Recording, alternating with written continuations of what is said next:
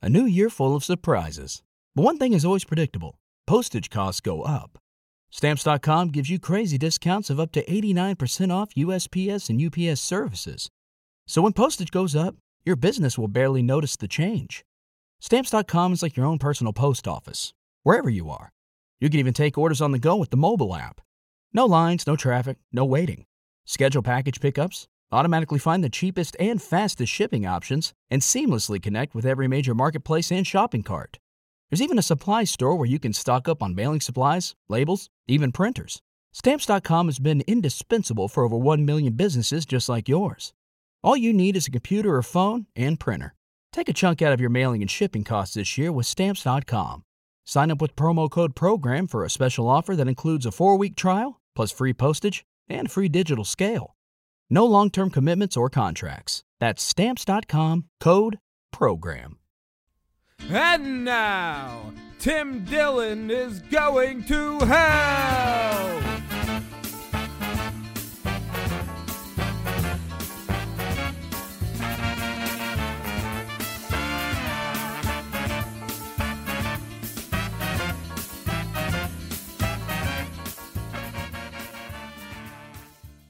Ladies and gentlemen, welcome to Tim Dillon is Going to Hell. This is Tim Dillon.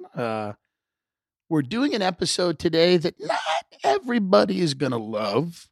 I think there might be some people that have a negative reaction to this episode, and understandably so, perhaps. I think the reaction of the person might be negative, and that's understandable, but I don't think the reaction to the conversation will be negative. This is somebody that I've wanted to have on for a while because I have a personal history with this person. This person has done many things in his career. He was a co-founder of Vice. He's had many different shows. And I think many of you know who I'm talking about, and it is Gavin McInnes. And Gavin, for those of you who don't know, had a show that a lot of comedians went on. He had hour-long conversations with comedians you would know, comedians that were left-wing, comedians that were, more right-wing. And Gavin was a frequent guest on Red Eye, and a lot of comedians would go on Red Eye, and we would all sit there and yuck it up with Gavin. And, Gavin has had many differences of opinion with comics, and they were all done in a respectful way. And on my personal story with Gavin is that I did a show a few times, and I think he was the one who got me on Red Eye, which was a show that Tom Shalhoub hosted on Fox News, and it was at 3 a.m. Not the highest rated show on the network, clearly, but it was a show where a lot of comedians would go on and, have fun and talk shit. And basically, there was this weird intersection of comedy and politics and culture, and that's where Gavin lived. I mean, Gavin was a funny guy. He was kind of a troll, and he was, a lot of the, things he would do had a performative aspect. And of course, a lot of people know the story, about the Proud Boys, which was, in some people's mind, and I think in Gavin's mind, it was, he would tell you it was a harmless men's club, and some other people might tell you it's a violent gang, and maybe the truth is somewhere in the middle, and we'll let him tell you that. But for me, the story is about a guy who co-founded a large media company, $1 billion media company, Vice, and a liberal media company. And then now is banned from many, if not all, social media platforms. I think it's an interesting story. That's an interesting trajectory for a career to take. And to me, knowing Gavin, not well, but knowing him, somewhat socially, it was an interesting conversation to get into how that happened. And again, there's going to be a lot of people that criticize my choice to have him on. You're giving somebody a platform, blah, blah, blah. You've heard all these arguments before. And, Gavin still has a podcast. He's on YouTube. he's somebody that I think has a story, and that story in and of itself is fascinating. You may hate him. You may think he's dangerous. You may think that the Proud Boys are a violent organization. You might think that he is a net negative on public discourse, and you might think that he should be completely shut out of every outlet. He shouldn't be able to speak. But the way that I think about it is that if your fear is violence and you want a world that is less violent, you can't shut down all the avenues to communication. That's something that I've believed. That's something that I think people that I respect believe, which is why Joe Rogan has had certain people on, because he's having conversations with people. And Gavin has said things that I would absolutely disagree with. And I would absolutely call him out and go, that's bullshit. And we could have a debate about it. But I don't think simply that him uttering any of those things makes me feel unsafe. I don't believe that that is a good way to think about having conversations, and that words and conversations necessarily make people unsafe. I think that actions make people unsafe. And that's why we have laws. We have laws that protect people. And that's why you have to defend the rights of people you disagree with and the rights of people that you feel their ideas are dangerous. That's the reality. Nazis have a right to speak. The KKK has a right to speak. The Supreme Court ruled on those cases, not because they like Nazis, but because the right to speak is a fundamental right. And those people have ideas that are dangerous. But Gavin's more interesting than that. I think there's much more of a gray area here. And I know that we're very uncomfortable living in a gray area, but if I'm going to do a show where I talk to people, I'm going to have to live in that gray area to an extent. And I'm going to have to make personal choices and live by them. And the gray area is where comedy comes from, okay? Great comedy doesn't come from rigid fundamentalist thinking. Just doesn't. Neither do great conversations and great discussion. You have to be open to talking to people. And that gray area is, I think, something that needs to be explored. And I don't think we should push people into black and white. We shouldn't put people in boxes. And by the way, this is not to say that I agree with any of the decisions that Gavin has made. And this is not to say that he doesn't regret a lot of those decisions. But I feel the same way about Gavin that I feel about Alex Jones, and that I feel about lots of different people who have said things that I may consider to be abhorrent, or maybe have inspired actions that I disagree with, directly or indirectly. I believe that there's probably a lot more of a gray area than a lot of people are willing to concede or admit. And so it's in the spirit of that, and it's in the spirit of somebody who makes a living. I make my living speaking into a microphone, whether it's on a stage or while doing a podcast. That is how I make my living. I can never cheer for the deplatforming of people, and I can never cheer for the silencing of people. That's not in me. I was on debate team in college, and I loved arguing with people, and that was part of what I thought the strength of this country was that you could do those things. I just can't. And I may, think that somebody is just completely helpless, meaning that I can't reach them, that logic and argument has completely failed. But at that point, you have to really make a decision. And the decision is, you're living in a country with a lot of people that are never going to see eye to eye with you. Are you going to coerce them forcefully, physically, violently to agree with you? Or are you going to adopt some form of live and let live? Fundamentalist Christians don't think that gay people should get married or adopt kids or anything like that. Am I going to spend the rest of my life converting everybody who believes those things? Am I going to spend the rest of my life chasing those people down, harassing them, making sure they can't earn a living, making sure that they shouldn't be able to have a business? Is it a good use of my time on planet Earth? Is it a good use of anyone's time? And by the way, this isn't to minimize the violence, clashes, or whatever that the Proud Boys have been involved in. I'm not claiming to have any information about that is, definitive. I've said all groups suck. I wouldn't want to be in any type of club.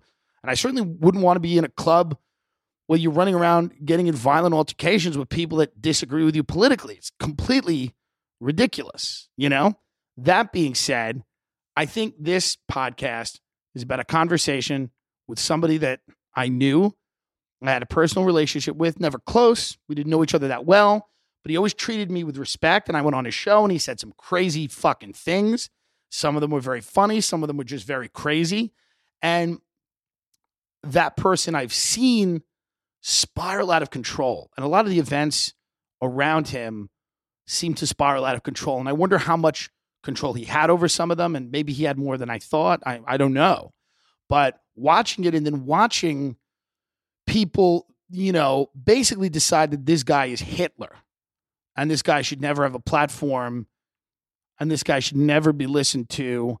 And there's no curiosity about what happened and how it happened and how this guy that, would sit down and talk to comedians and goof around on Red Eye became public enemy number one, and the FBI watch list. And I think they took them off or they reclassified the Proud Boys. I don't really know. But watching this stuff happen and watching this unfold has been kind of wild to me. And I kind of had a front row seat for a lot of it, not for a lot of the events that I'm describing, but for the very beginning, just meeting Gavin, knowing him, going on the show, along with a lot of other comedians, and then just sitting back and being plugged into the climate that we live in and watching people get deplatformed and watching what's happened to Gavin and watching the whole situation kind of spiral out of control.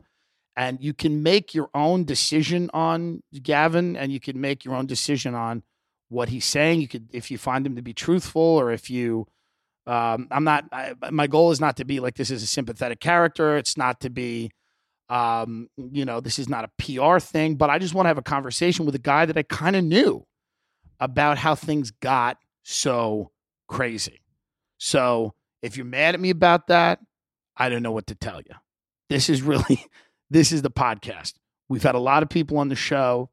Some of them I agree with, some of them I don't, but everybody I've had on the show, I find that it's either been entertaining or it's been interesting. And if you don't live a little bit in those gray areas as a performer or as somebody who communicates, I don't know what you're going to do.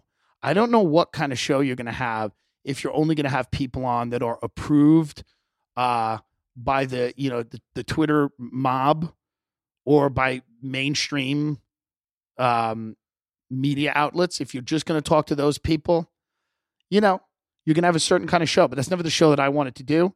And those are the stories that have never really interested me. These are the stories that interest me. And so we're going to have this conversation. No, we're not. I'm not at home. Oh, good. You're at an undisclosed location. Yes. Like Dick Cheney. Studio. Yes. How are you doing? Because I know that you've had you're off all these things. And it's got to be, for a guy like you, who this is your whole career, this is what you did for a living for years, is communicate with people. Is this driving you nuts? I started Vice in 1994. I've been doing this a long time, and I've seen all these ups and downs. And I remember, the PMRC, when it was all about rock and roll and Twisted Sister are going to ruin our kids. So this is just one of the many waves that I've seen come and go. But, for a few years before Twitter, I didn't have Twitter and I did okay. It's frustrating on a different level, though. It's frustrating that the culture has come to this. Yeah. And that's irritating. I mean, I got my new site out now, freespeech.tv. And Twitter, the annoying thing about not being on Twitter is not being on Twitter. It's that someone is controlling the conversation and deciding who gets to say what and how they can say it. And that's what's disturbing. It's more like the concept. It's not the actual day-to-day or me personally. I just don't like it as an American. And I think you, more than most people, unfortunately, are unable to defend yourself against some of the things that are said about you. Because I have arguments with people about you, and they say things like Nazi and white supremacist, and I'm like, that's never been my experience with this guy ever, and I don't know. And listen, I'm sure that we disagree on things, whatever, but the idea that you're some kind of Nazi or that you're some kind of white supremacist or that you hate gay people or whatever, none of that is anybody's experience that knows you personally or that has been on your show. But yet now that you have no way to communicate with people, they can kind of say those things about you, and you can't even respond. Yeah, I think that's the plan. The plan is, it all comes back to Trump at the end of the day. I think that the left realized they don't have any candidates. They don't have any policies. They should go on infrastructure and healthcare or something, real. But that probably didn't test well with the kids. So they go, okay, let's be radical Muslims in the White House, and Cortez saying no more fossil fuels and abortion the day a baby's born. Let's just go fucking all out. Because Trump won and he went all out. See, they're basing it on the assumption that Trump won by being a Nazi. And they go, okay, then I'll be the anti-Nazi. But they're wrong about Trump won because normal people, working class people, can identify with him. Right. He's not fucking Nazi, dummies. So they put all their eggs on this basket based on a wrong assumption. Are you disappointed? Yeah, no, it's the wrong assumption. Is everybody, we saw with comedians that worked the road knew Trump was going to win. I would go on the road and I would talk to people, and these people aren't white supremacists. They fucking live in Ohio and they're pissed, and the factory they worked at is gone, and their kids are addicted to opioids, and there's all kinds of problems, and they're concerned about immigration, and they felt like they didn't have a voice. And the comics that were on the road knew that, and the comics that were in writers' rooms in New York and LA that only hung out with really Ivy League millionaires, to be honest, that's who's in those writing rooms, were shocked. And those were the people that when Trump won were throwing tantrums and crying and laying on the floor of NBC. And I mean, but we all knew it was going to happen. What do you, and most people don't really know that I think the Proud Boys was like a satirical thing that you did. And it was like a men's club that was based on a joke, really. And it was a funny thing, the way that it was first conceived. Yeah, it still is. Right. It's still that, like, it hasn't occurred to anyone that there's some humor involved, that someone who's patriotic and loves Trump could also have a sense of humor. I mean, they have an offshoot called the Margarita Boys that wear Hawaiian shirts and only drink margaritas. And they're like, the sinister history of margaritas, or they'll always twist it that way. And sorry, to finish what I was saying about the Trump Nazi thing, I got knocked off track because technology is confusing me. But here's an analogy, right? Tim Dillon, I'm competing with Tim Dillon for this local comedy thing. Tim Dillon's doing really well.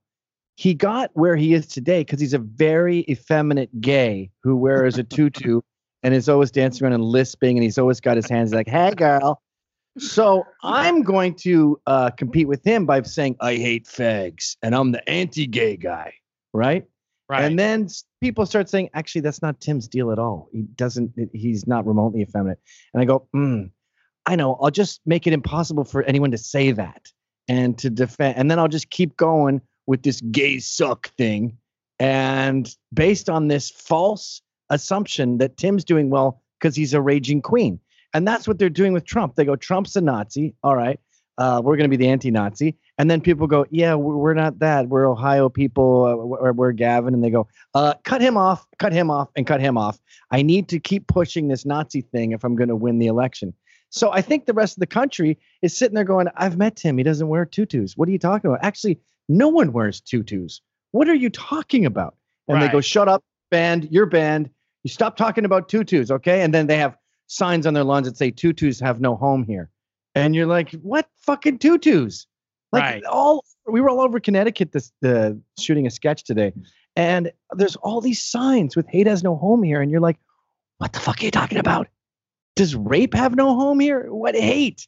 You don't allow Klan rallies in your house? Congrats. Wow, what a radical stance. Do you see, though, that like there are, I think, certain parts of the right that are really invested in, and by the way, also on the left, that are really invested in like purely racialized stuff, which is You see it on the far right, and you see it on the far left. Salon and Slate, every article is white men suck. Everything that's ever been done wrong in history comes from the colonial era of white guys. You see it, but you do see that there are some of those guys on the right where it's like all about race. But if you look at a photo of the Proud Boys, they're not white. Like I showed this photo. I was at dinner the other night in Los Angeles. I took a photo and said, these are the Proud Boys that you guys call white supremacists. They're not white. So if I could continue with this analogy, they just go, Tim is hiding his tutu in his pants. It's tucked in there. Like the Daily Beast. Right. Does that analogy annoy you, by the way? No, I love it. I think it's a good analogy. There was the Daily Beast did an article, and it was called Multiracial White Supremacy. And you go, Jesus Christ, you guys just cannot get knocked off these rails. It's like, This guy's a pedophile. Really? He's never been near kids. He's married to a woman 10 years older than him. The strange life of pedophiles, where they will date a woman 10 years older and keep it bottled in. And then they go like, well, really, black immigrants like from Africa are doing better than blacks here. Is it really why are Asians doing so well for such a racist country? Or whites are like 7 on the ethnic, as far as ethnic groups, as far as success in America. Whites are number 7. You got Asians and, Jews and everyone way above them, African immigrants, Lebanese, all above them. And then they go, well, it's not that tangent. It's in the air. It's latent. It's invisible. It's a microaggression. And you go, you sound like a weird Puritan from the founding fathers, like the Pilgrims. You sound like a weird, humorless pilgrim that hates blasphemy, because to them it's a religion. And you hit them with all this logic, and they just go, the strange life, or it's complicated, or, he's racist. He's married to a black woman. Some slave owners would bang their slaves. And you're like, you got to go back 150 years to find an example of your crazy theory. But when we're all silenced, we can't explain that. So they just go, yeah, whatever. And by the way, when people say bad shit about me to you, just say, he didn't say that. Because they'll pull up some quote and it'll be from some liberal source like the SPLC or Huffington Post. And these are what your enemies think of you. So, of course, they're going to take jokes out of context. And, of course, they're going to have a biased view. Like if you ask the Red Sox fans about the Yankees, you're going to hear all this horrible shit and go, the Yankees are the worst, shittiest, most evil team in the history of baseball. They don't watch the Yankees play. They just hear the Red Sox version. With LinkedIn Jobs, we tap into a network of more than 1 billion professionals to help you find quality professionals quickly and easily for any role you need. Marketing wizards? Found them. Software engineers? Found. That project manager I could never seem to hire? And found. LinkedIn Jobs quickly matches your roles with candidates with the right skills and experience. In fact, 86% of small businesses get a qualified candidate within 24 hours. Post your first job for free and get started at linkedin.com/spoken. That's linkedin.com/spoken. Terms and conditions apply. Yeah, the new thing now that a lot of people do is they say, well, this or that person is anti-trans. Now, anti-trans is like this, it's this description of somebody. And then you go, well, what do you mean by anti-trans? Like, do I believe that there are 400 genders? No, I don't believe that. I believe that biology and gender are linked. That's, and by the way, not only me, that's hundreds of years of science. And also I look at a lot of what's going on when I see like this kid, this Desmond, the amazing kid who's dancing on a bar and men are throwing money at him. I'm like, this seems to be child abuse. I'm a gay guy and I'm deeply uncomfortable with some of what's going on, where I look at this stuff and I go, and I talk to older gay people. Some of them are terrified because they can't say anything because they'll lose their job, or they work in the entertainment business. But there's a lot of people that are uncomfortable. And the whole thing is like the trans thing of like gender not being informed by biology flies in the face of the gay thing immediately. Because if you're a gay guy and you're attracted to a dude, if a woman says I'm a man, it doesn't matter. It's like I said the other night, it's like if I identified as thin, if you want an in-shape person, and I say I identify as a guy who does triathletes, but you go, it doesn't matter. There's a biological facts that fly in the face of what you're saying. So one of the things that people will say about you is they go, well, Gavin is anti-trans. And I'm like, well, it's not just a anti or pro thing. It's a deeply complicated issue. I was like, I don't think Gavin cares what private people do in their homes or whatever. But I think, I don't think Gavin's going to be for giving hormones to kids, but neither am I. And neither are a lot of people that I talk to.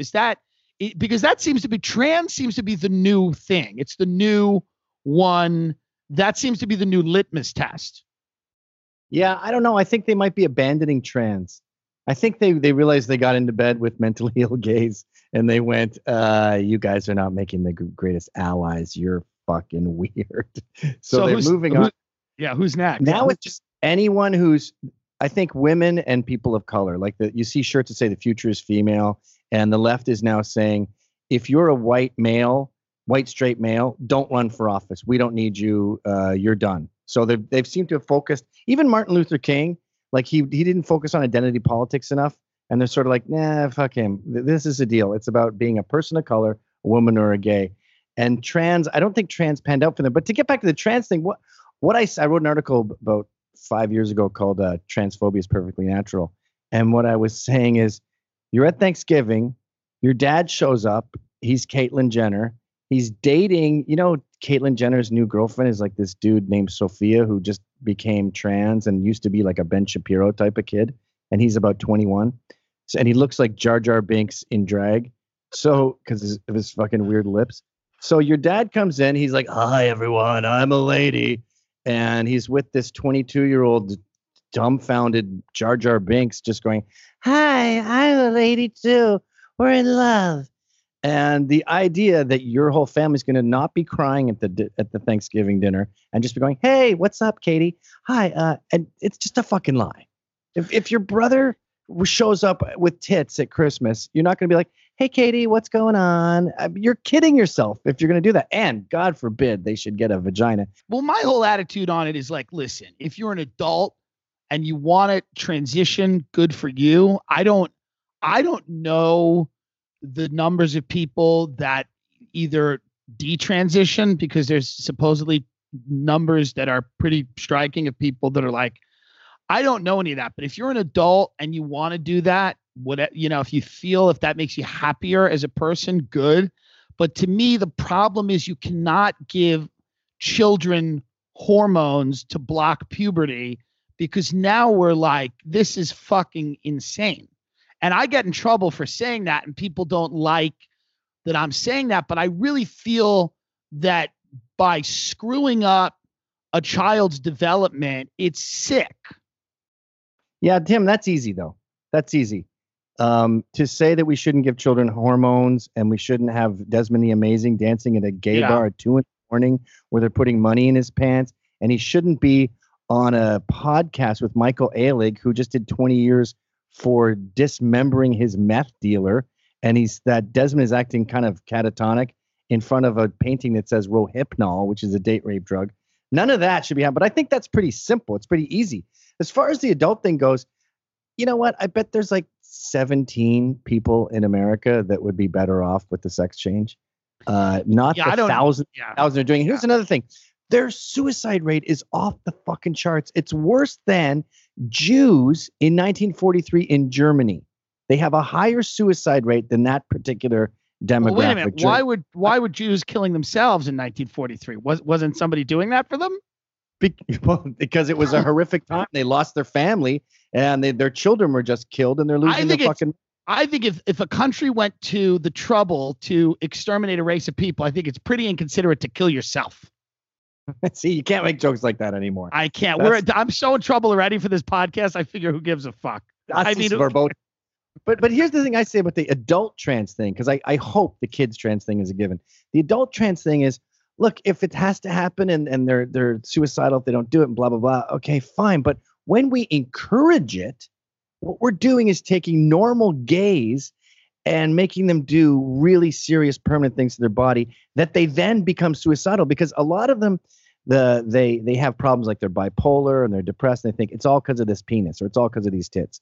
And then they make the operation and they go, holy fuck, I'm still depressed. I'm still bipolar. It didn't fix it. And they kill themselves. So we have to stop encouraging someone to go into basically a demographic where they're Jews in 1943. Like, why are you sending all these gays with troubles into the death camps? That's what you're really doing. And there's these radicals in Britain. They're called TERFs, trans exclusionary radical feminists, and their whole thing is like, they're British. Why are you having young lesbians cut their breasts off, sever their breasts? Like, try being a gay for a while and then get back to me. If you think you're a woman and you're 13 and you want to do something permanent, like take hormones, because those make you infertile, by the way, just become 18, put on some red leather short shorts, and dance around the West Village for a while. I have a feeling that's going to put out the fire, and you're going to come back to me and go, thank God I did not lose this diamond gem between my legs. Right. Yeah. I've always said, like, I don't, obviously I've spoken to trans people. I know that there are people that feel better when they have the surgery. I'm sure that is something. So let me ask you a question. Why, in your estimation, because you look at this issue a lot, why are you're very pro-family, people having children? I think you're right about that. I think people should have children. I don't know what people think they're going to do with their life if they don't have children. Why are people not, having kids? Specifically, well-to-do people that live in cities are not really having kids, or that they live in the suburbs, or maybe they have one kid. Do you think it's the result of social engineering? Do you think it's just that people have gotten too comfortable? And what is it that, because a lot of people, they talk white genocide and all this stuff, and it's like, well, no, it's just people aren't having kids. White people are choosing to not have children or to have one child families. What is that? Is that just people that are, yeah. It's definitely conditioning. It's definitely cool to shit on the family. It's definitely in to turn women into colostomy bags for everyone's cum, and they're just a booty call instead of a loving mom. But there is a genetic component to it. It's part of God's design for some strange reason I haven't figured out. But you see this, like, even in Mexico, their GDP is going up. They're getting a larger middle class. Their standard of living is going up. And as their standard of living goes up, their birth rate's going down. Same with Japan. As they get more affluent, their birth rate goes down. I don't know why he put this in the program, but for some reason, when we get to a certain level of wealth, we cut down the kids. It's a miserable thing to do. I mean, I had 3. I started at 36, and I just look at them and think, fuck, why did I wait so late? And why did I can't have more now. My wife's ancient, but I wish I had 5. What the fuck have I done? And I want to tell this to all these other young women that, outside of this genetic trait that makes rich people not want to have kids, because I don't know, they're too rich. Right. I want to say you're going to regret it. Like, that's the other thing with my whole crusade to have kids. It's not like anything about demographics of the population or white genocide or any of that shit. I'm 48 and I see all these women go, what have I done? I see them spending 20 grand on fertility drugs. I was one of those people that said the world's overpopulated and we don't need kids. We don't need more people. Then you look up the population on your computer and you see it goes up. Boop, boop, beep, beep, beep, beep, boop, boop, boop, boop, boop, boop, boop. So you not having kids is not making a fucking difference. From you logging onto that website to you logging out, there's been another 150 kids. What the fuck are you doing with your one grain of sand on the beach, changing the world? Right. So I just want people to stop regretting it, because I see these older women, these older single women, and they're fucking miserable. They've got their cats. They're in denial.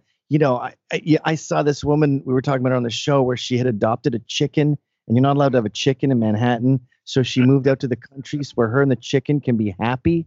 Oh, I mean, God. It's fucking pathetic. And she's like, he likes to read the paper with me and he likes to make the bed. Lady, he's scratching your bed because he thinks it's the ground, because he's trying to get seed, because he's just instincts. That's not your child. It's a fucking chicken. When you look at what's happened to you started Vice in, I think it was a Canadian magazine in like the 90s, late 90s, 96, something like that. 94. When you look, they've grown into this media empire, but they're very big. I think you would agree that they are, clearly a left wing, social justice, conscious organization. When you first started that magazine, did you dream or imagine that it was going to be what it ended up being? Or was it because you guys were the counterculture when you started the magazine? You were offensive, you were aggressive and crass. And now Vice, to me, and you correct me if I'm wrong, They seem very mainstream. They don't really seem like they're counterculture at all. Well, you say the Proud Boys started out as a joke and then it became sinister. No, it started out as a joke, a fun, silly club. It still is. It's the Water Buffaloes from the Flintstones. But the media's perception, when they're so desperate to show that right-wing violence is a thing, they focus on that and they take shit out of context and they just out and out lie. My buddy Jeff is going to jail tomorrow for 30 days because he fought back against Antifa when they ambushed him. And there's no victim. The Antifa refuses to press charges, but it's become politicized.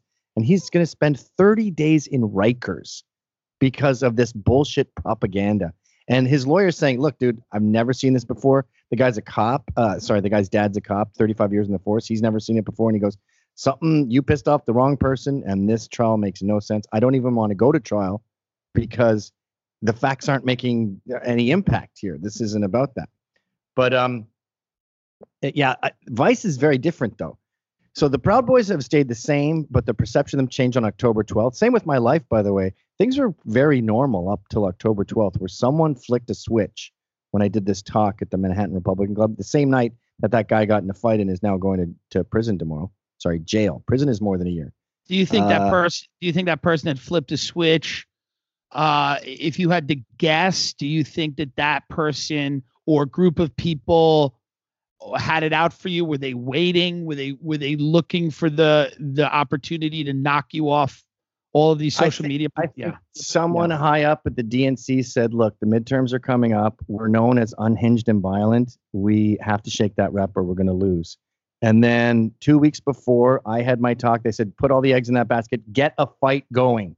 We need some sort of violence event. And they were picking fights. They were attacking people. They're getting arrested all day. They vandalized the venue before. I mean, there was so much shit going on before. And I've talked at that club a million times and there's never any problem. But this night it was like banners and flags. And when the police dispersed the group, they ran around the block and then jumped these Proud Boys who were on their way to the train to go home. Do you think like Antifa is taking orders from the DNC? Yes, that's been well documented. Okay. The Antifa are the paramilitary wing of the DNC. They're shock troops. And it's funny because the DNC couldn't give less of a shit about them. Like they'll hire them a good lawyer occasionally. But at Mike Cernovich's A Night for Freedom, Antifa showed up and got it in their heads that there was Nazis everywhere. Some old Jewish guy is leaving the event. They jump on him, start strangling him. He goes into cardiac arrest. The cops come up. They start fighting the cops. The dude who did this, he's going to go away for 15 years. Again, this goes back to your tutu. It's all based on a myth. So people are going to jail all over the place for this fucking lie. But anyway, Vice is a totally different thing. Vice, I think, retained, because I controlled all the content until the day I left in 2008. And I think it maintained that edge. In fact, I had all kinds of rules, like the sales team can't be on the same side of the office as the content. They have to always be adversarial and not get along, because that's selling out, is when the advertising gets in bed with editorial. The day I changed, the sales team took over. And I believe they went SJW because there is no dollar like the babysitter dollar. There's no money like girls 14 to 20. So whatever they believe in, and what do they believe in? Total and utter horseshit about fucking gender, cum milkshakes, and why some pedophiles are not bad people and you shouldn't judge them, and why all guys are jerks. I mean, all this white male stuff is really just like, guys are jerks, you guys. It's like catty 16-year-olds. Now, how has this taken a toll on? I know that you probably do a lot to just keep to normalize everything that's going on, but like, is this taking a toll on your wife? And I mean, like this whole idea that hate is no home, and people are putting these signs on your lawn. Is your wife ever like, what the fuck did we sign up for? Did she ever wish that you're? Yeah, it was really bad for a while, but I've always been trying to red pill her. She's voted for Hillary. She's pro-choice. Tons of frustrating stuff. And this is amazing. This is when people talk about you, and they talk about you like you're married to a woman who's not white, who's a Native American, and she voted for Hillary, and she's pro-choice. Yeah, and I argued with her so much during the election. I was like, look, the country's going in a direction, and we're choosing two different directions. If we were all going to move somewhere, we'd all have to agree to move to the same place. Are we all going to move to Colorado? Okay, I can't move to Colorado, and then you're over in Detroit, which is where you're headed, by the way, with this terrible decision.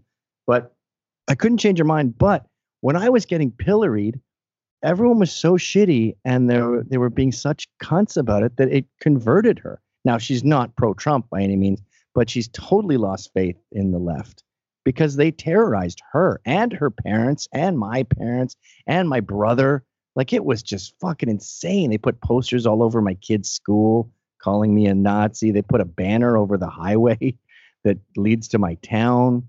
They would harass people who did business with me, bankrupt them, harass bars, harass the landlord of the bar where I had a beer. And I just said to everyone, I got on this message board that the locals use, and I said, come to my house. You have a problem with me, and we'll discuss it. Tell me the thing I said. And about 15 cool people came by. I mean, the trouble with that kind of thing is you're at war with the incurious, and the incurious are never going to come by and ask you. They want their little villain. It's a silly little game for them. It's fashion. But what about this argument that I don't put any credence in this argument, but this argument that people go and they find you and then they end up down the line at David Duke? Because this is the argument that people make. And it's a stupid argument because it's like, it's the ultimate slippery slope argument. But a lot of people say they get in the door through people that are more reasonable, and then they're out the door and they end up with David Duke and Holocaust denial and all of that stuff. Yeah, well, if you check out the Klan and a lot of serious racists in the South, and you check their record collection, I'm sure you'll find a lot of country music. So we should outlaw country, outlaw country, especially because that seems prominent in their record collection. We should also outlaw marijuana because it's a gateway drug, and it could lead to heroin and more serious drugs. Did you see that front page of the Times on the weekend? It was like YouTubers lead to the radicalization of young men. That's what I'm talking about. You read the article, and he's like, I was looking at Gavin McInnes or whatever videos, and then the next thing you know, I was looking at harder stuff like Jared Taylor and shit like that. And then the algorithm pointed me to this liberal woman who was mocking them, and now I'm a liberal. And you're reading going, wait a minute, this article contradicts itself. Right. The smoking gun here is that the algorithm corrupted you, but you just said the algorithm brought you to liberal, and now you're a liberal. So he hammered out all these ideas, and now he's a normal liberal dude. What is the point of this article? And it's cited like a Muslim woman as one of the things that radicalized him. He was radical for like an hour or two, and he admitted he was never alt-right. And then he admitted he's watching this Muslim immigrants videos, and she herself spoke out about the article, and she said, wait a minute, I made someone hate Muslim immigrants, so I made a video that made someone hate me? Are my videos that shitty that you come away from them going, I hate that bitch? I mean, it was so half-assed. And here's the other thing. So that A, that isn't true, but B, say it was true. What's the solution to that? You hide ideas? Ooh, these ideas are dangerous. Ideas are never dangerous.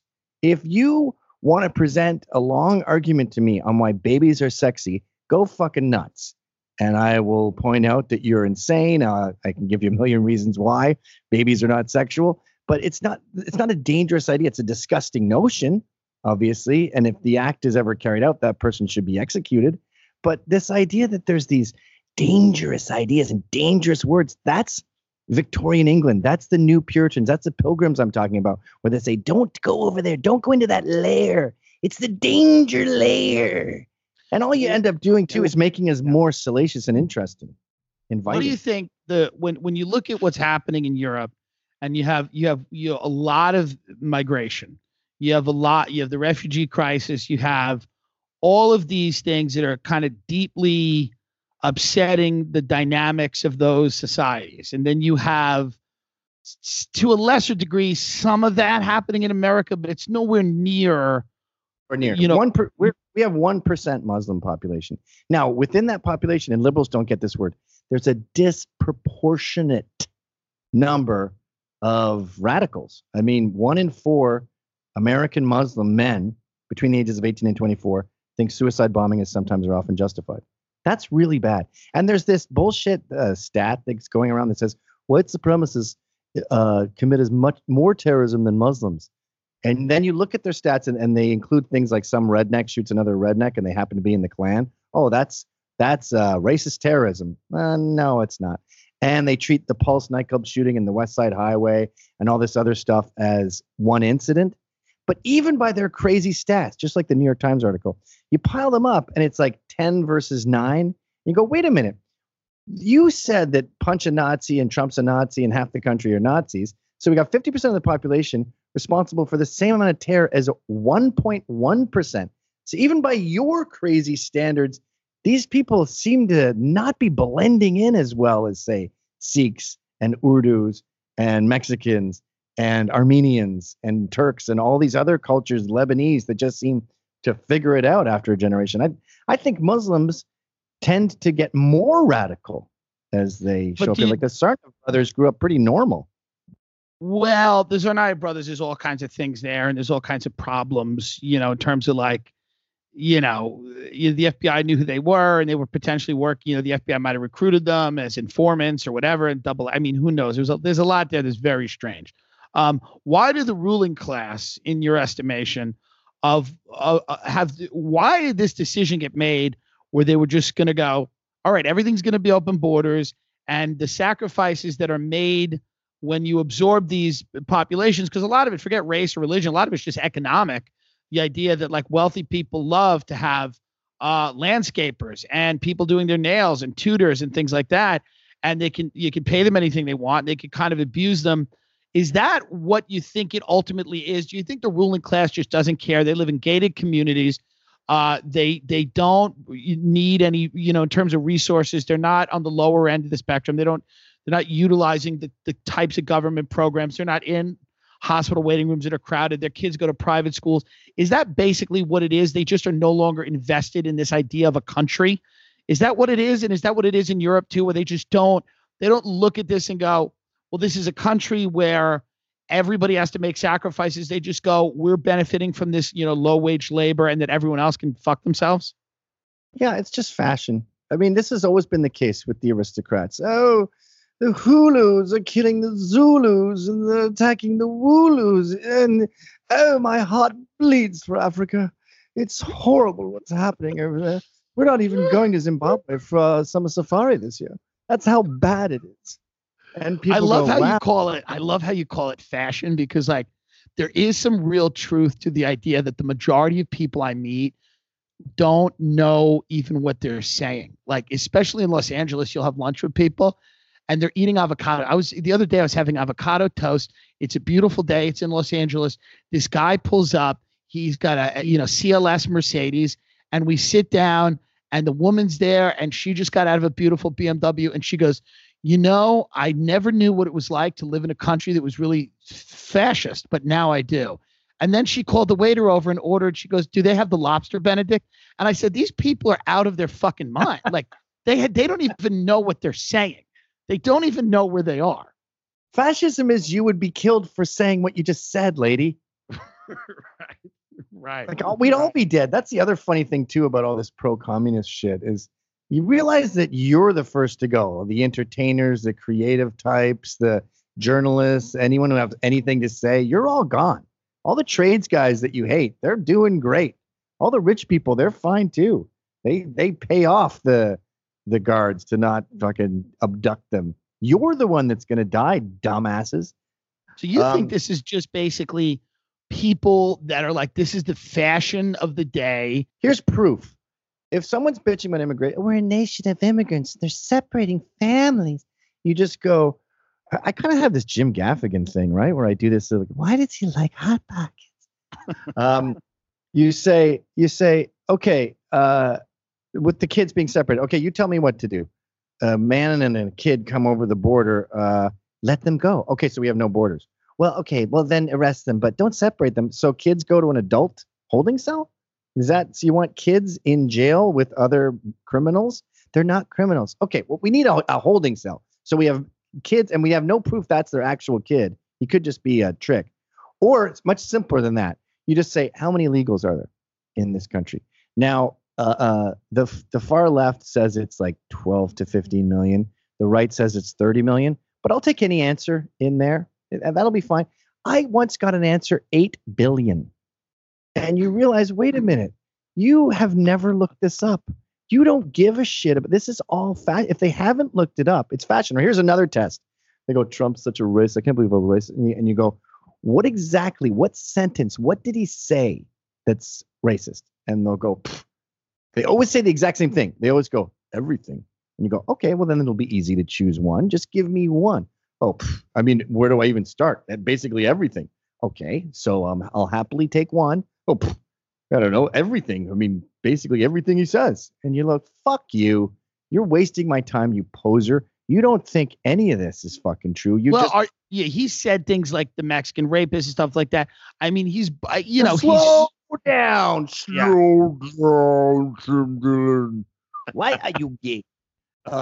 He said they're not sending their best, and he talked about a disproportionate number of rapists that are coming over the border illegally. The coyotes who take these women over, about 80% of them are raped during this. Rape is part of the culture there. It's a rape culture. It's literally a rape culture, this border crossing thing. So if you were to take a sample of the illegals who cross the border illegally, or a sample of Mexicans, you're going to find way more rapists in the first sample of the guys who cross. But we're crossing the border. They are sending their rapists. They are sending criminals. That has been a tactic of Mexico. I don't think that rape is a part of Mexican culture. It might be a part of the culture of human trafficking and people crossing the border and people preying on desperate people, But I don't know that it's a part of it. And a disproportionate number of criminals, including rapists, are also coming over. Like, don't you think if Canadians were getting raped as they cross the border, there'd be more indignation if it wasn't a normal thing? It is a normal thing, not in Mexico, but in that particular graphic that's crossing over. And the Mexican authorities have been very vocal about the fact that they want their bad guys to go up there. It's a free prison. I don't have them in my society. You deal with my garbage. Right. Well, I am pro Canadians getting raped as they come into the country. I think they should have to before they get here, just to chill them out. But are you disappointed with Trump at all? I mean, there's a lot of people on the right, Ann Coulter famously, who's like, he's done nothing. He's employed his kids. The whole thing has basically become kind of a weird, kleptocracy in a way. He's making money and they're doing business deals, but nobody seems that confident, that the wall's not being built. Like, do you look at this and go, he's a fraud, he's a huckster, we all got sold a bill of goods? Or do you look at it and go, there's other extenuating circumstances for why he hasn't gotten any of this done? Where do you fall? Are you one of these guys who's like, well, I'm going to endorse Andrew Yang now? Or how do you feel? I still have faith, but Ann is right about just about everything that comes out of her mouth. I still have faith in the wall. She's given up on the wall. She hates Jared Kushner. I couldn't agree more. That's something the left doesn't understand. My kids get Mad Magazine, and they're very left wing. And there's all this anti-Ivanka, anti-Jared stuff in it. And they think it makes Trump people get mad. We fucking hate Ivanka. Why is your daughter in the White House? We didn't vote for Hillary because we said it's just a good president's wife. Who's next? His cousin? And then the daughter of the guy we elected because we hate monarchies starts pulling in his fucking son-in-law and his stupid bitch daughter. What the fuck is she doing there? At least the boys, he keeps them, they can talk to the media and stuff, but he doesn't get them inexorably involved in the government. That's not what we voted for. So on the downside, I would say I'm disappointed in the wall. I don't like the children getting involved. On the upside, the economy is on fucking fire. It's never been better. Black unemployment hasn't been this perfect since slavery. Do you think Trump ever? What it is? I would laugh more. It's when we laugh at the same time, the sound disintegrates. But I've been laughing at a lot of what you said. A lot of people. You don't laugh at that. No, I'm laughing at everything you say, but it's because we're forced to fucking communicate. I feel like it's pirate radio. Like we're talking through fucking weird plastic cups that are attached through. I mean, it's great. How does this deplatforming thing end? Does it end where everybody just goes and sets up what you set up, which is free speech TV? We're talking a little bit about this before you came on the show. And I know Milo is with you too. Milo. Is it Milo or Milo? Number one. It's Milo. Okay. Milo. So Milo's on there with you. And is this the future for everybody? Do you think YouTube and Twitter and these things, Facebook, all whatever, is the future this week? Because I talked to somebody and I said, the future is just going to be people arguing and fighting for forever. And somebody said to me, no, all of these tech companies are trying to eliminate all that. They don't, the future is just going to be serene in a corporate sense, in the way that, like, it's just basically you walk into a room and it's quiet and you can say things that are approved, and they're shoving ads for products down your throat. But do you think you can save any of these tech companies, or is this just over and everybody's going to have to just get their own situation? Well, that's a great question, and neither of those outcomes are really good. I mean, I can afford to I have a big enough following that I can charge people and then make enough money that I can have a studio and invite guests and go do other stuff. That's what, a fraction of 1% of the population. What do the other people do? They can't charge $10 a month for someone to go hear them and to go have discussions with other people. So I don't think the everyone has a website is such a great solution, because not everyone can do that. And say you're some guy that nobody knows, then you've got like BobbyDoherty.com and you're just posting there and no one's seeing it. Whereas with Twitter, you could comment on someone's thing and people would get to know you, and it was much more democratic that way. And then the other solution where, okay, you can go on Twitter if you talk like you're in a corporate setting. That's not America. That's Soviet Russia. That's North Korea. That's China. You know how America was born? The Brits made the huge mistake of insisting that the whole East Coast had all these different newspapers. And they insisted that there was dissent amongst the papers. And there was a right-wing paper and a left-wing paper. And that was dumb, because people started getting to know the truth and started figuring out stuff. And eventually someone goes, why are we even letting the Brits run us? Like, why are we sending money to some king across the ocean? And then they had a revolution and they went and became America. So inexorably linked to the history of this country, the whole formation is it's about arguing. We're an arguing country. We're a figuring it out. We're an open discussion, free speech country. And to take that away and have to speak in code, like already, I heard today, we always say clown world when we talk about how insane shit's gotten and how shoelaces are racist and it's sexist to open the door for someone. And we go, is this peak clown world? Like, my babysitter's boyfriend just dumped her because she works for me. So her dad has told her, hey, you can't date her anymore. Meanwhile, by the way, if my dad ever told me who I can date, I would laugh in his face and tell him fuck off.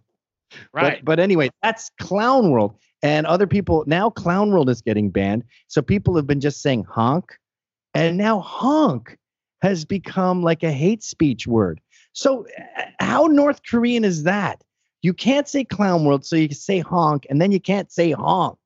Like the fucking okay symbol. Can you see any reason that someone would be justifiably banned? Like if they're doxing people, if they're harassing or threatening? I mean, there's got to be some line, and I agree with you. I don't believe that you can ban somebody for the things the opinions they express. But if somebody's, going after somebody online and doxing them, harassing them, putting their private information out there, I mean, there's got to be some. Without a doubt. Look, let's take 1,000 people, right? I'd say about 500 of them are to right of center, 500 of them are to left of center. No, I wouldn't say that anymore as far as the general. No, I would say that. Okay. But as far as the media goes, though, I would say the media is like 80% on the left, including some radicals. But so it's 500 as far as your average American, right? I would say that out of that 1,000, there's maybe 30. No. Out of that 1,000, there's maybe like 7 shitty guys, Holocaust denying, Nazi, racial identity, white genocide, white power, all that shit. 7, right? As far as the far left, though, with all this like white people need to apply to jobs and all that stuff, I would say it's more like 200. Fuck of a lot. But we keep talking about these 7 people. We keep talking about Heather Heyer and Charlottesville again and again and again. When I started Street Carnage, my old site, I was like, total free speech, man. I don't give a fuck what you say. Anyone can get on here. And then I noticed there were these 1 or 2 dudes that would keep talking about Jews and the JQ, the Jewish question, and what really happened in the Holocaust. And they were so fucking fixated on it. Like Mike Cernovich says, he goes, I'll talk about Jews like once a month or something, and I got to talk about other cultures too. You guys are obsessed. And what those people do is that tiny percentage of 7 out of 1,000, they bum everyone out. They drag the conversation down. I think Twitter did have a Nazi problem a long time ago, maybe like 5 years ago.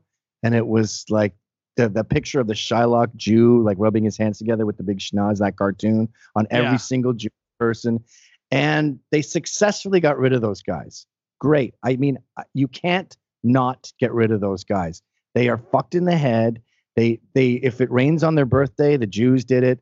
The Jews dominate media. They don't talk about how the Jews dominate medicine or any other thing. They are consumed and they're fucking boring. So yes, you do have to take care of those. But what the left has done is they said, "Ooh, that was successful. Let's use that same thing and say everyone's a Nazi. Steven Crowder's a Nazi." Ben Shapiro was blamed for the shooting at that synagogue in Philly. Someone was saying it's that kind of speech that leads to these synagogue shootings. Alan Dershowitz is called a Nazi. He's been totally ostracized by his friends. This guy has been fighting. He defended O.J. Simpson, and he doesn't have the stigma that he gets now for defending Trump. And they've used that justifiable and true thing. Nazis are a pain in the ass. You got to kick them out of the party because they ruin everything. And they've dragged it into everyone now is a Nazi. And it's turned Twitter into that corporate thing you described, where there's just no fucking fun. And, you watch old TV or you watch Archie Bunker, and I honestly think there was less racism when people could be racist. Like at my boxing gym, the way people talk to him is like, look at this fucking Puerto Rican.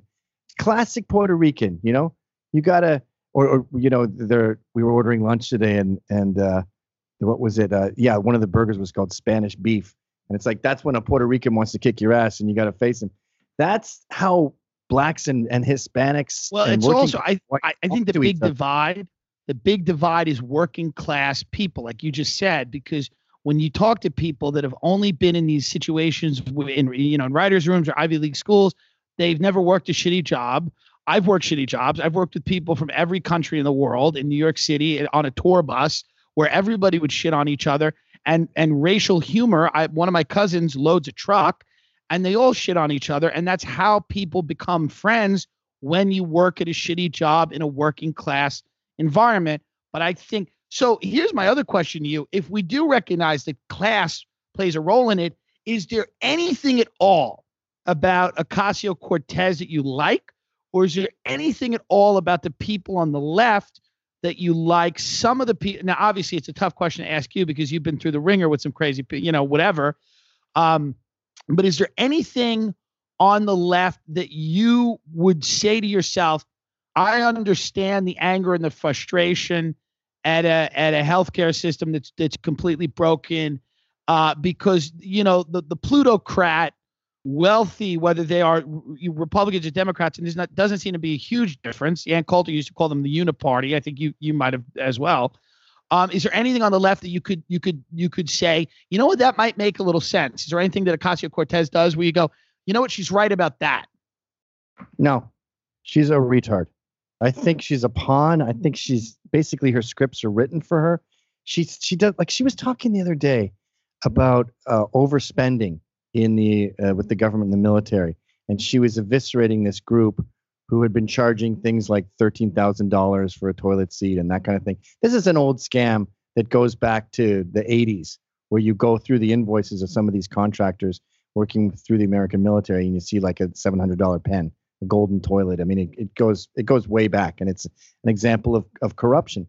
And I'm looking at her going, hey, Alexandria, your whole ethos is the government needs more money and we have to pay the government more money. And here you are listing how shitty they are with money, how they'll spend $700 on a pen. You're right, by the way, that this company ripped off the government.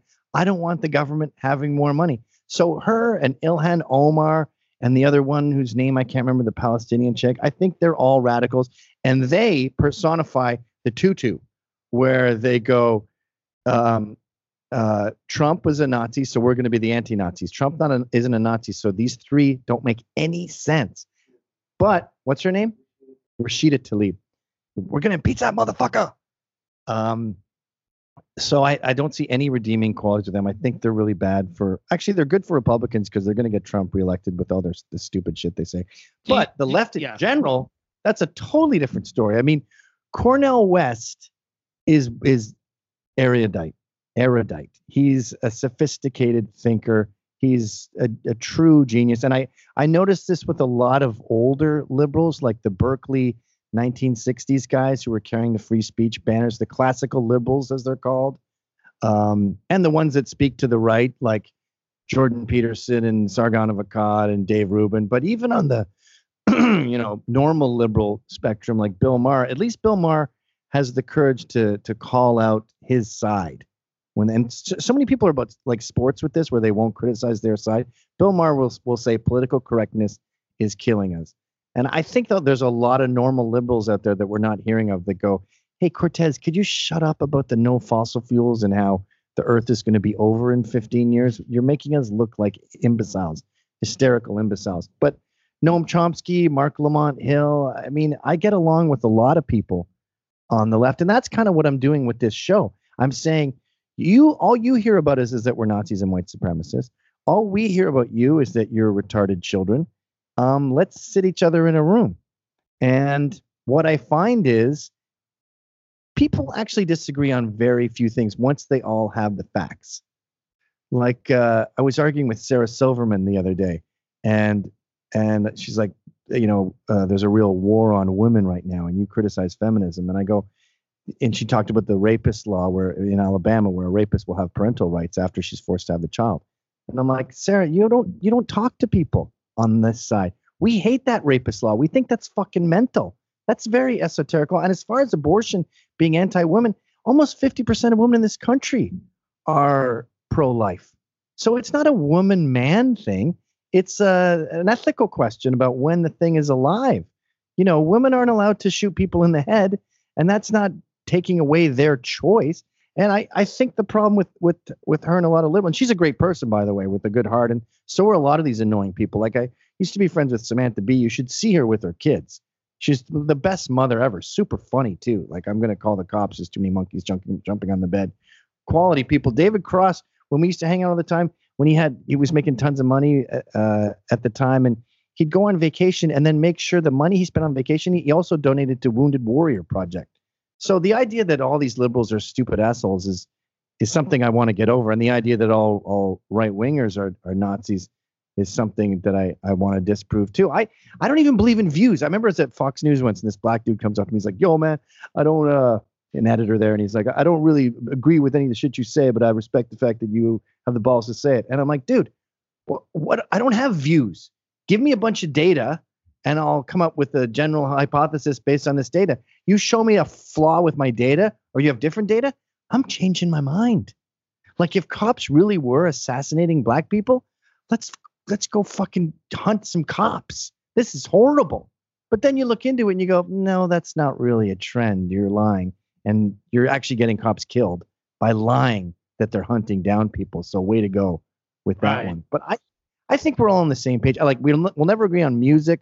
We'll never agree on food. Those are all taste. But as far as political policy, it's just a matter of getting all the facts and talking to enough people, getting to know enough people. So the final question here, because this will wrap it up, and then I want you to tell people about what you're doing, where your new show, what your new show is, and what you're trying to do with it. But the final question is like, what do you see the future being? Do you think do we stay at each other's throats in the way that we've been, or is this going to abate? Because the way I hate my business used to be about having fun, and it used to be about making people laugh. And that's why I got into it. I'm not really a political person. I like having fun political arguments, but I'm not a fucking ideological person, because that's boring. That's what fucking boring people do. That's what my parents, and it's like, I want to just go issue by issue because I want to be funny and I want to poke holes in things. And if I have a religious view about certain things, that's going to make me less funny. And you see a lot of bad comedy right now coming from people, just the way that, super evangelical Christians would probably have a problem or fundamentalist Muslims or anyone would have a problem with certain types of comedy, because a fundamentalist attitude is not it's just not good for thinking, and that's what you need to be funny. So does this ever abate? Or because this is just, there's so many fucking people now. And I've always said politics is like, it's become a refuge for uninteresting people.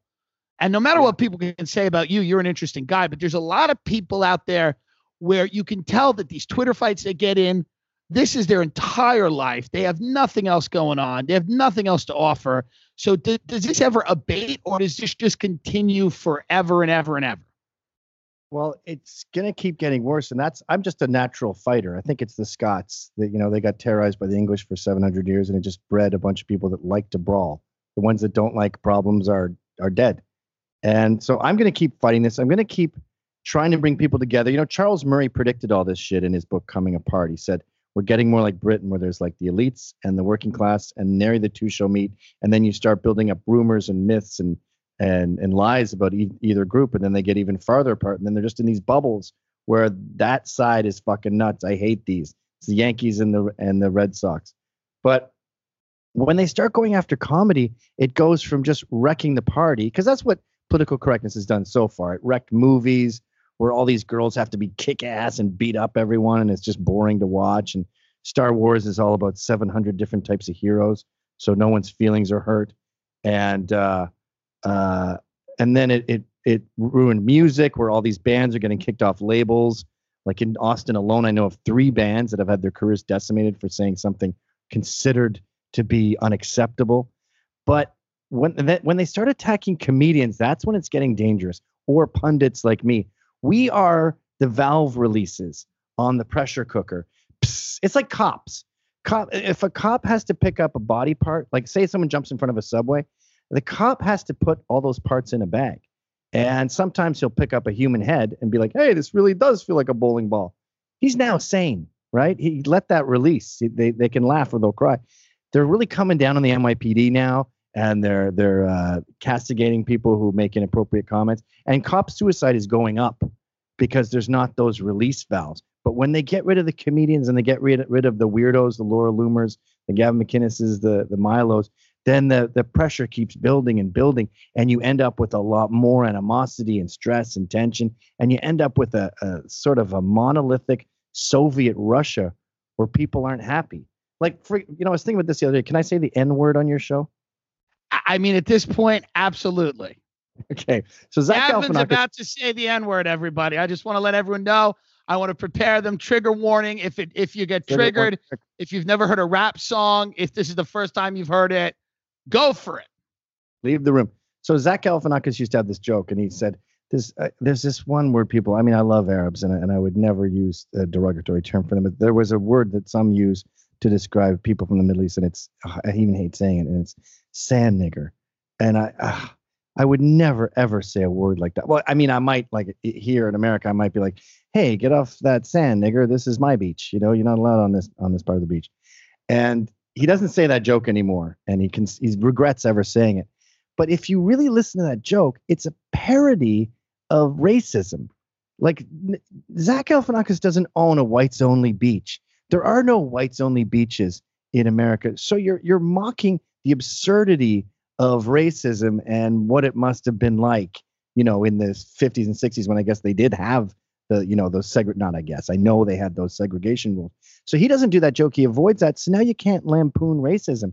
So the irony of all this censorship and political correctness is in the urge to save people from evil and bigotry and racism, you're actually preventing it from being lampooned. And that gives it more authority and strength. So I think these groups and all this crusading is actually creating more hate and more racism. And back when we could all joke around, they didn't have power. I've talked to people who were molested, and they told me there's a common thread with their stories. And they say, once I started laughing at him, it stopped because he lost all his authority. And I remember one night I was 10 or whatever, and I pointed at him. I just started laughing, and then he was mortified and left the room, and he never touched me again. We need to be able to laugh at evil, or it will fester and promulgate. Is that a word, promulgate? I don't know, but I will tell the N word is a word. I know that, but I don't know. I think promulgate is a word too. They're both words. I appreciate you coming on. I really think that we're in a weird place because I know some people, I don't think a lot of people get mad that you came on, by the way, but I think some people will say, oh, you're having that guy on. You're giving a Nazi a platform. That's what they always say. And it's crazy because they're giving you shit for talking to someone. Yeah. And it's just like, I just don't think that way of thinking just goes to such a fucking, not only a bad place, but an uninteresting place. It goes to a boring place. And to me, as a comedian, as somebody who talks, like, who the fuck wants to be boring? And who the fuck? So I appreciate you coming on. I will come on your show whenever you want. I will absolutely do that. And what is your new venture? What is the new site? Proliferate was the word I was trying to think. But pomegranate got in there and it changed the whole thing. The new site is freespeech.tv, and it's like pros and cons, progressives and conservatives coming together, seeing what they agree on first, and then they can argue later and see what they disagree on. And it's going great. We had Cornel West and Naomi and Milo Yiannopoulos. We had Mark Lamont Hill and Roger Stone. We're going to have Ann Coulter, Cynthia Nixon, Michelle Malkin. I forget who she's paired up with, but it's a liberal doctor guy. Noam Chomsky, I think we're gonna get. Candace Owens. Always a liberal and a conservative. Always civil. Always quiet. It's always in a bar, and the theme is like a speakeasy because free speech is prohibited. It's prohibition. So we sneak in there, and you say your secret code, and you can go on there and listen. And the cops show up, and we have to run out the back. But then I also do other stuff on it, just to, in between all those sit-down interviews where I do a daily sort of a news thing where I talk about what happened that day and make fun of movies and videos. And I also go through all my old records and talk about various bands. And then we do sketches. And I fought this dude, Copper Cab, who is a giant beast, but punched like a baby girl. Huge variety. So freespeech.tv, if you guys want to check that out. Your podcast is called Get Off My Lawn, and it's on Apple Podcasts for at least another 15 to 20 minutes. And then you're on YouTube. And listen, man, people got to start talking and people got to fucking relax. Well, when you and I get together, it's constant laughs. And you listen to this particular episode and you'd think we both worked for the Senate or something. No, you know what let's all be serious. And it's not, you and I, when we talk normally, we don't talk about fucking global warming or censorship. We're like making fun of people's pants, and they've stripped that away from us. No. But here's the thing. When we do your show or when I come out to see you, it'll be totally different. The tech was an issue here because if we laugh at the same time or talk at the same time, this whole thing disintegrates. But I think this was a good episode too, because there's a lot of people out there who don't know who you are or that have heard these crazy things. And you come on here and you make arguments. Now they could agree with them or disagree with them, but you're like, and I'm going to get fucked for saying this, but you're like, you're a rational, reasonable guy. And I don't know. I mean, I don't know what else. People could disagree. People could go, no, I disagree with them on trans people. I disagree with them on that. But the idea that you're like carrying a torch, making people unsafe is not the case. And I think it's that type of stuff that people will listen to this episode and they will hear. But I agree with you. I think hopefully the next thing we do, better tech, funnier. Yes. And I'm not just talking about this podcast. I'm talking about the climate in general. Like when Sarah contacted me, I hadn't spoken to her in years. And she's like, hey, remember that funny thing where that guy was reeked and whatever? And what are you doing? The Proud Boys, is that kind of racist? What's going on there? And I'm just like, look, here's what's going on. People are going to jail. And I got super heavy into it instead of just being fun and happy because I don't know. I feel like we're in a fucking war zone. And when I first talk to people or when I'm making something public like this, you have to spend the first hour debunking myths, and then you can relax and go, so anyway, who farted? Right. Well, the myths are debunked. I mean, that's, we've done it. Is Sarah going to do the show? Hopefully she'll do the show that you're doing. Yeah. It's a possibility. With someone like that, you don't want to ask because you know that 100% of the time when she talks to someone, they go, can you come on my podcast? Right. So I'll let it fester a bit. Well, listen, I appreciate you coming on, man. I look forward to seeing you. I will do your show. And I think this is good. This is an education for people. And, you know, at the end of the day, it's like life's too short. Life is about more than politics, folks. Get over it. You know, Life's short to be gay. Don't be gay. Listen, Gavin, you know that I've said that more than anyone. Fat. Why are you gay? Have you seen that, by the way, that meme? It's like an African interview. And he's like, we are sitting with the head of the LGBTQ. First question, why are you gay? All right, buddy. You're the best. I will look for that meme. Well, maybe we'll put that meme out with this episode. You should. It's awesome. All right. Thanks so much, Gavin. I appreciate it. See you, man.